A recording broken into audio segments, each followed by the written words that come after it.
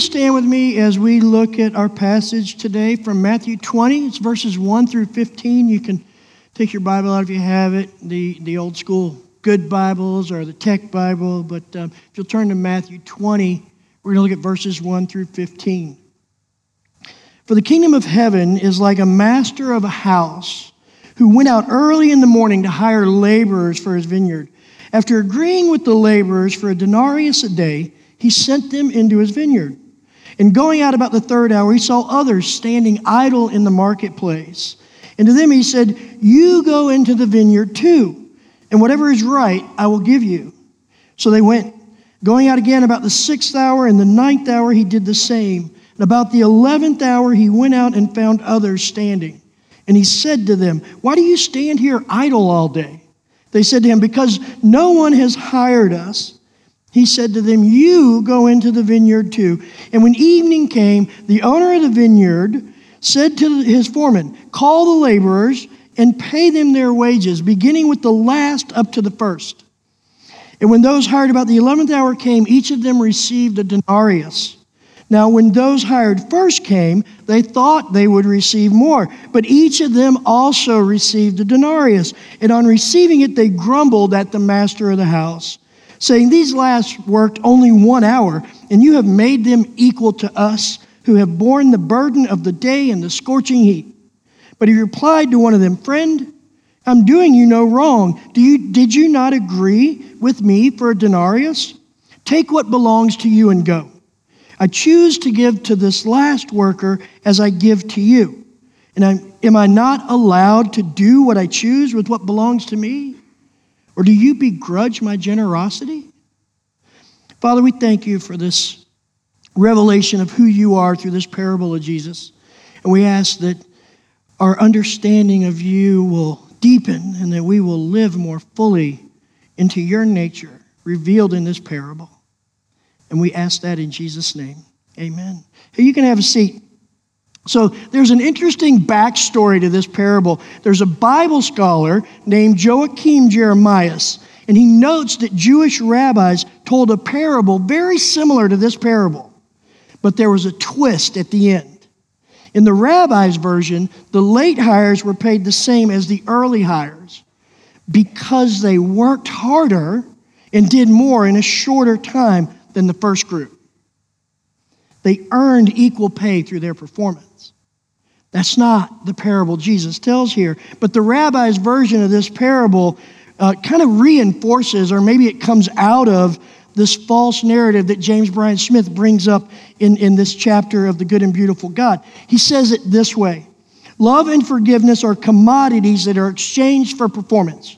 God's love, acceptance, and forgiveness must be merited by right living. What God most wants is for us not to sin and instead do good. This false narrative isn't consistent with the truth of God that Jesus reveals in his version of the parable. A truth that helps us fall in love with the God that Jesus knows. And that truth is this: God is generous.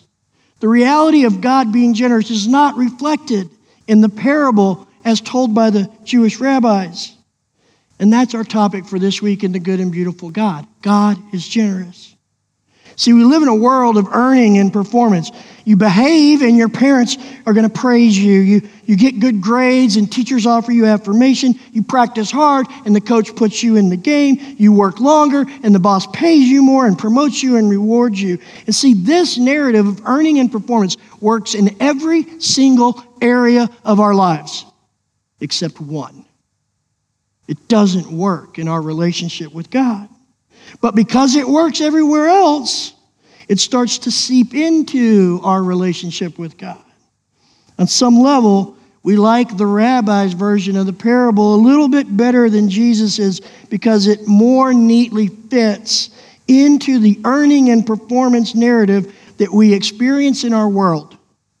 And that idea of earning and performance actually helps us feel as if we have some control. Things go poorly, it's because I didn't do better. I'll do better next time and things will go well.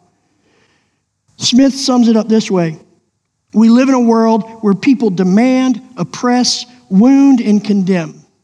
In our world, we earn what we get. So we project that onto God. The God Jesus knows is utterly generous. And so I want to do a few things today as we look at this truth of God's generous nature. First, I want us to recognize generosity as an inner nature, not simply as outward acts of giving. Second thing I want to do is I want to help you see that in Christ, you have the very same generous nature of God. It's yours already. And then finally, I want us to discover how we can live out of God's generous nature that is in us. And so we have to start by unraveling this false narrative of performance and earning. Now, some of us would look at that and go, but I don't look at God and think that I earn anything from Him, that I perform for Him. But I'm going to tell you this, if we stop and think about it, it influences our interactions with God, our expectations of God, and our relationship with God, because it is a baseline in everything else we experience in this world. And so we have to start by unraveling that false narrative. So listen to this in verse 10. Now, when those hired first came, they thought they would receive more, but each of them also received a denarius. See, when the late hires received what the early hires were promised, the early hires thought immediately, well, we're going to get paid more. They came with a sense of entitlement because the owner of the vineyard had been generous with the late hires. And so their entitlement comes from this idea of earning and performance. And here's what happens when we feel entitled because we have an earning and performance mentality. It makes it absolutely impossible to appreciate generosity.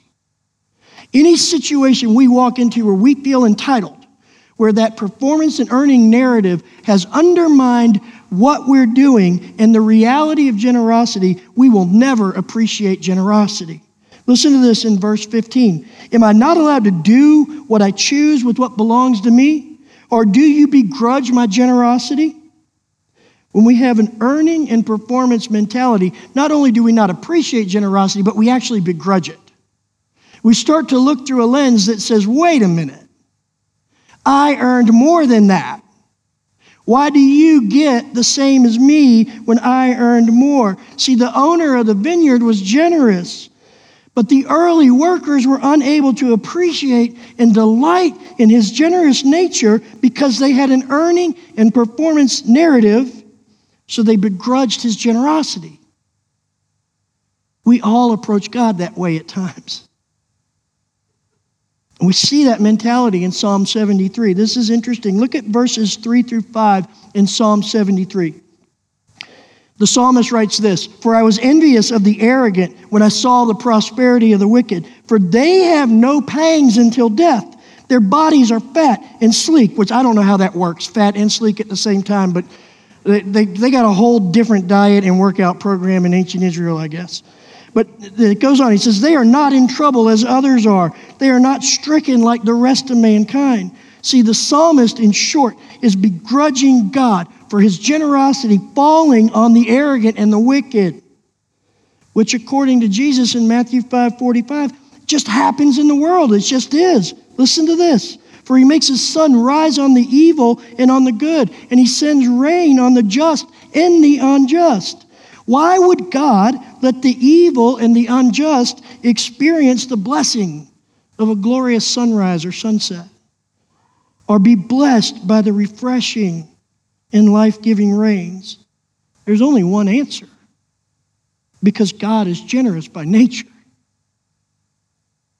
His nature is generosity, and his generosity isn't earned by performance or by what we do. And so go back to Psalm 73. Listen to this in verse 21. The psalmist goes on and says, "When my soul was embittered, when I was pricked in heart, I was brutish and ignorant. I was like a beast towards you." The psalmist's soul was embittered when he saw the prosperity of the wicked. He knew God as the source of all, and yet the wicked somehow prospered before God. And then listen to verse 13.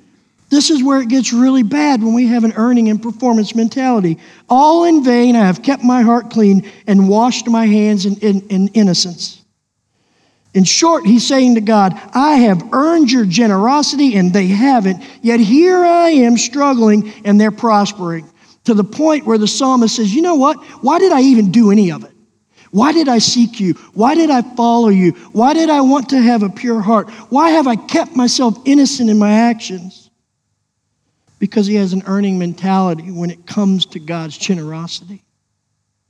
Earning and performance will undermine our relationship with God. And here's why. Because it will result in what verse 22 says. I was brutish and ignorant. I was like a beast towards you. Isn't that sad? The psalmist, who's writing the word of God, is saying there was a point where I was upset, not that the wicked prospered, but I was upset at you. I was a beast towards you. I wanted to devour you. I wanted to tear apart you because the wicked prospered, and that's not right. They didn't earn it. Do you see the depths that the earning and performance mentality can drag us to if we ever let it take root? His earning and performance mentality is causing him to lash out at God. He wasn't mad at the wicked. He was upset towards God because he couldn't get past the sense that he had earned God's favor and they had not. But they got it anyway. Doesn't that sound exactly like the early hires in Jesus' parable? And aren't we all early hires at some time or another?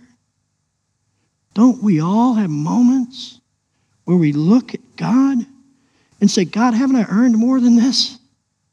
Don't I deserve this more than that person does?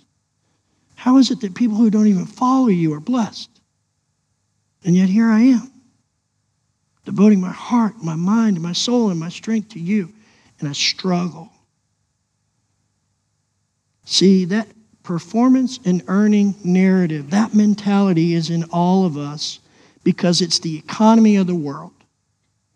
It's what we're conditioned towards. And that mentality, that narrative, focuses on the outward acts of generosity instead of praising God because he is generous by nature. And that results in comparing our lot to the lot of others.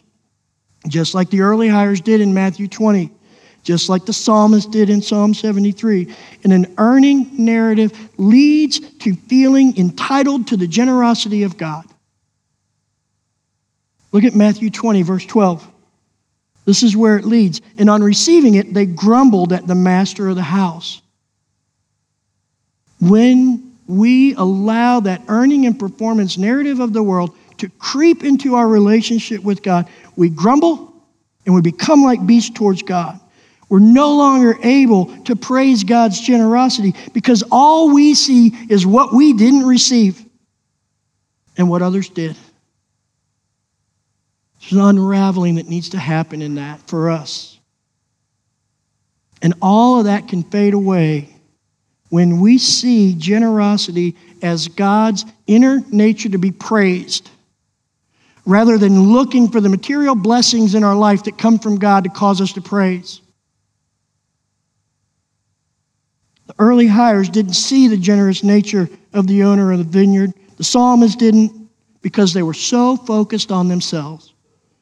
They couldn't praise the generous nature of God. I want to share with you a little story that kind of illustrates what it looks like when we delight in God's generous nature, regardless of who the recipient of it is. Years and years ago, I was in Haiti and had been there several times and made some friendships there. And there was one young man named Kerry who I'd befriended over the years, and he invited me to come visit his house. And so I'm like, yeah, Kerry, let's go to your house. So Kerry and I went and we walked to his house. Now, his house was exactly what you would expect in Haiti. It had a rusted, leaky, corrugated metal roof.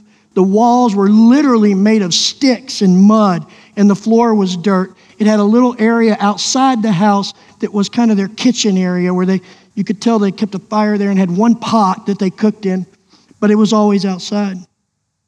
Now, the house had 2 rooms in it. That's it. There's no running water, no bathroom, nothing like we would expect. When they got their water, they went to the well, pumped it for the day, and brought it back. And in these 2 rooms, each of them had a mattress on the ground. So a dirt floor with a mattress on it. His parents slept on one mattress in one room, and he and his 3 siblings slept on the other mattress in the other room. Now here's the thing. Shortly before I left to go on that trip, Doreen and I needed a new mattress. So we went out and bought a Tempur-Pedic. And that's what I had been sleeping on when we get there. And so as I'm looking at these 2 old dirty mattresses on the ground, I looked at Carrie and I said, Carrie, what would you say if I told you that I just spent $1,700 for a mattress? And his face lit up. It lit up with delight. And he looked at me and he said, I would praise God that he has blessed you with such a fine mattress. Carrie wasn't praising the gift from God that bestowed on me. He was praising the generous nature of God that would bestow a gift on anyone, even in his deep need. See, here's the thing. Carrie saw God's generous nature in my situation, even when I didn't see it myself. See, I worked for that mattress. I bought that mattress. I decided I wanted it, and I went and got it. But to Carrie, our new mattress was a sign of God's generous nature poured out on us, even when he had a deeper need than we had. To me, it was just something I earned. When we recognize that God's generous nature is a cause to praise him, regardless of who the beneficiary of his generous nature is, entitlement in us will die. And we'll stop grumbling at God. And we'll no longer be beasts towards him. And we're free to praise God because he is generous by nature, instead of simply praising God for his generosity towards me in what we call blessings. There's this great question in something called the Westminster Larger Catechism. It was written in 1648. And some Baptist and Presbyterian churches still use this weekly. It's part of their vision of their church. It's part of their life in their church. But here's the question. The question is written in 1648. What is the chief and highest end of man? Isn't that the question we all ask? What is my purpose? What's my chief and highest end? Here's the answer that the Westminster Larger Catechism gives. Man's chief and highest end is to glorify God and to fully enjoy him forever. That's what we were created for. To glorify God and fully enjoy him forever.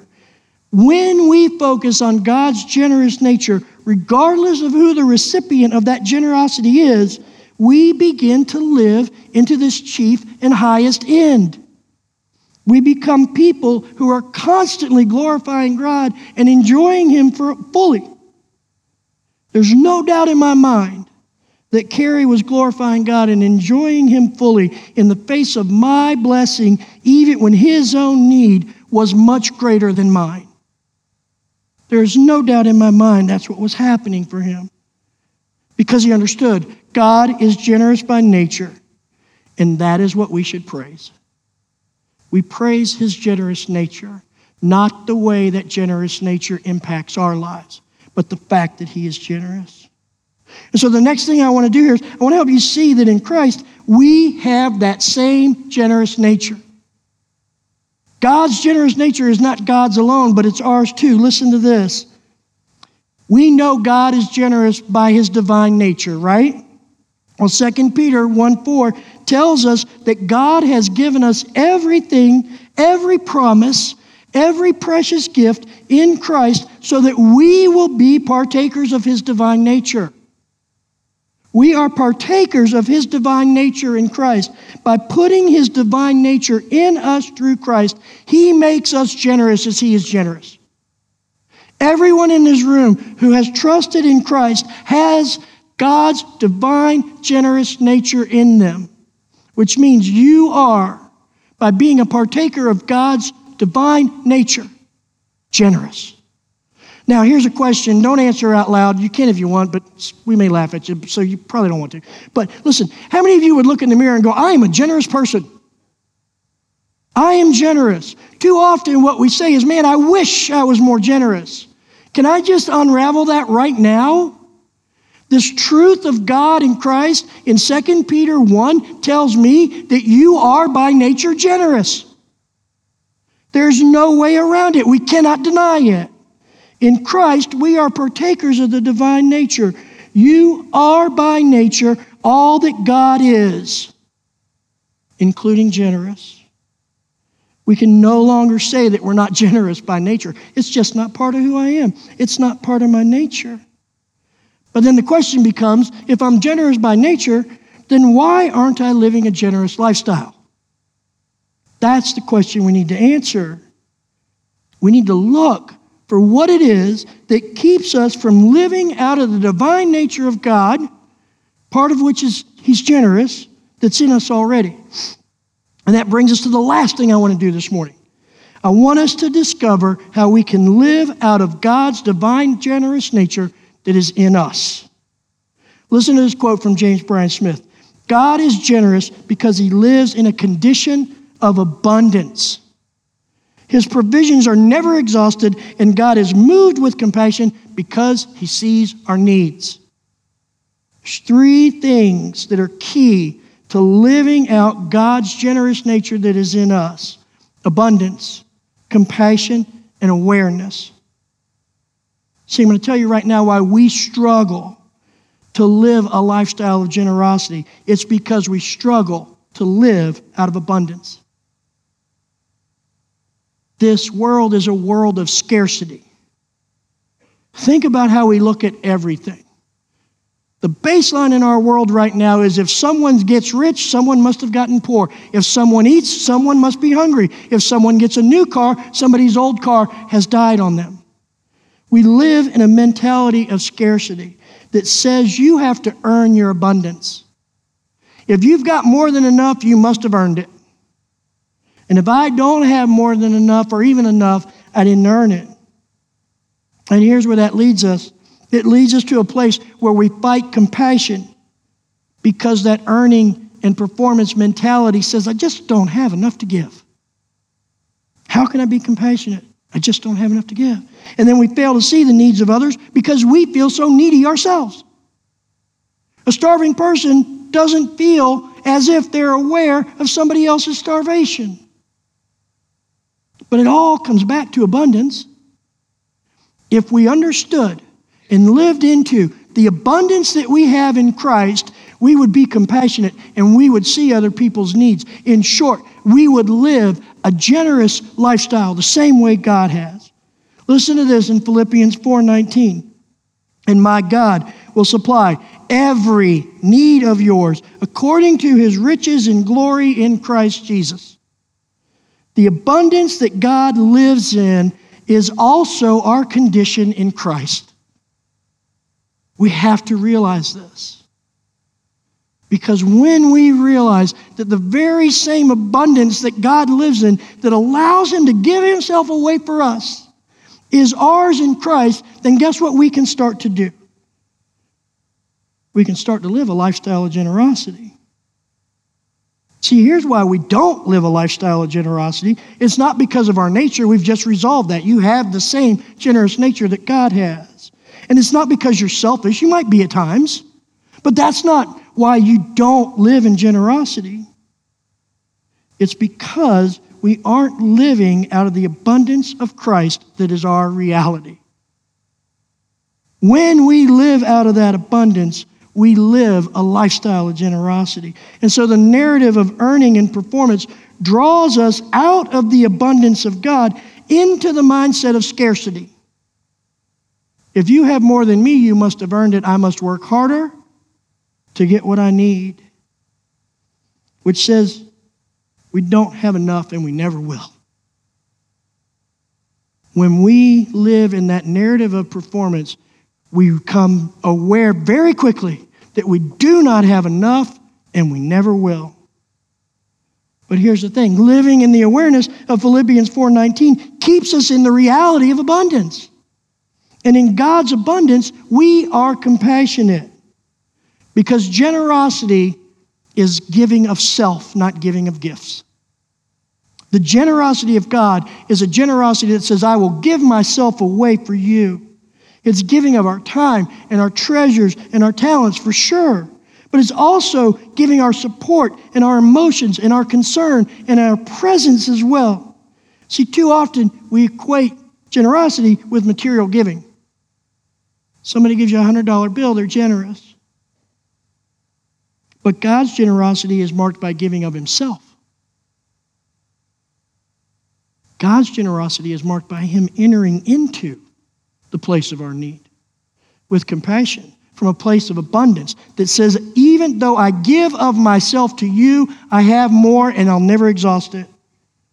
So here's what compassion is. Compassion is entering into the hurts and the needs and the pains and the sorrows of another, knowing that I don't need to hold anything back of myself because I have abundance in Christ.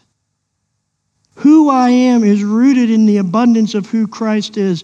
Therefore, I need to keep nothing back. I can pour myself out in this moment for others. Smith writes this, love and forgiveness, acceptance and kindness are not commodities that diminish in their giving. That's a reality we need to live into. See, compassion is offering love to those who feel unlovable. It's giving forgiveness to those who seem unforgivable. It's accepting those who only know rejection. And it's being kind, bringing kindness into the lives of those who are abrasive. God's ocean of love and forgiveness and acceptance and kindness has washed every one of us without ever being diminished by a single drop. If we're in Christ, we've been washed in that ocean. And it hasn't cost God anything to wash us. He still has abundance of who he is. And we have oceans of compassion to offer others if we will just live in the reality of the abundance of Christ in us. It's abundance that allows God to see our needs and for us to see the needs of others. When we are locked into this earning and performance narrative, we have a hard time seeing anybody else's need. You know why? Because we focus on their actions that created the state of need. Well, this person needs help paying their rent. Well, what'd they do with the money? This mother needs help feeding her children. Well, why didn't she buy food? This person needs a new car. Well, why didn't they save up? We get stuck in this idea that somehow you are in need because you didn't earn it when you didn't need it. And now here you are. And that might be true of physical needs. I might find myself in financial need because I made poor choices. But you know what? Spiritually, no one is in need because of their choices. You know why we have a spiritual need? Because we are. The fact that we were born into a world that is fallen, as heirs of Adam, we all have a spiritual need. And if we think about God's generosity poured out to meet spiritual needs first and foremost, then none of us can look at anyone and say, you haven't earned it. I can't offer my presence to you because you haven't earned it. You're not nice enough. You're not kind enough. You don't say thank you. You got to earn it. That's just not reality, because God has poured his presence out on each of us through Christ, even though we haven't earned it. We're all in that same state when it comes to spiritual need. So let me ask you a question. What happens when we understand that we're partakers of God's divine nature and that we live out of the abundance of Christ? What happens then? I think this is what happens. I think we become people who are evangelizing the needy through the generous nature of God. And we bring God's generous nature to bear on the lost and broken world around us. We become like my friend Carrie, who praises God's generous nature, no matter who the beneficiary of God's generous nature is. And we live out of the abundance of God, which is ours in Christ, seeing his provision in all of our needs and sharing that provision with others. We recognize that generosity is giving of ourselves, not simply giving of money or possessions. And that giving of ourselves is the very essence of true compassion. Offering ourselves to others in need. Knowing that if God in Christ is sustaining me, then I am free to give myself away for everyone else. I don't need to hold anything back. And in that abundance, we begin to recognize other people's needs. It takes us out of our own self-focus and begins to open our eyes to the needs around us. Now, in all of this that I just said, please don't hear me saying to you, go out and be more generous. That's not what I'm saying. Rather, what I am saying is live into the reality that you have God's generous nature in you. Think about the frustrations of trying to tell a dog to fly like a bird. That would be a frustrated dog because by nature he cannot fly. When we think that our task is to just go do more of godly kind of things without realizing that all we have to do is get out of the way of God's nature in us coming out, we're going to be frustrated. So I'm not saying go be more generous. What I am saying is live into the reality of God's nature in you. And when you live in the abundance of Christ, that generosity just flows out. So here's what we need to do. We need to remember and live into the truth that God's generous nature is in us, that we have abundance in Christ. And we do that by marinating our heart and our mind and our soul in God's Word. Hebrews 4 tells us that the Word of God is living and active. Both the written Word of God and Jesus, the Word of God, are living and active. Active in us, doing something in us, removing the obstacles that tell us I can't live out of who I am because I might not have anything left for me. And so here's what our soul training activity is for this week. It's to pray Psalm 23. Not just reading it, not just memorizing it, but praying it. And here's why I say pray it. Because praying invites the Word of God, Jesus, into the praying of the Word of God's Scripture. When we pray God's Word from Scripture, we are inviting the Word of God, Jesus, into that place with us. And these words are brought before God. And they're active, and they're living, and they do something in us. You can memorize it if you'd like. There's nothing wrong with that. But what I want to encourage you to do is to present these words of Scripture to God as prayer in Christ, who is your abundance. Just take time each day this week to just pray Psalm 23. It's a great reminder of God's generous nature. It's a great reminder of the fact that we lack nothing in Christ. And then watch how that moves your earning and performance narrative aside and leads you into an awareness of God's generous nature in you and frees you to live out of that because of the abundance of Christ that's in you. And you have unlimited access to that abundance of Christ that's in us. There is no point where we will run out of that abundance, which frees us to be generous in all things. Father, we thank you so much. God, I can't even grasp the concept that you, the creator of the universe, the one who has redeemed us, looks at me and says, I want my nature in you. The idea that I am a partaker of your divine nature is so overwhelming, God. So, God, I just stand here and I pray that in my lack of understanding, you just let that be.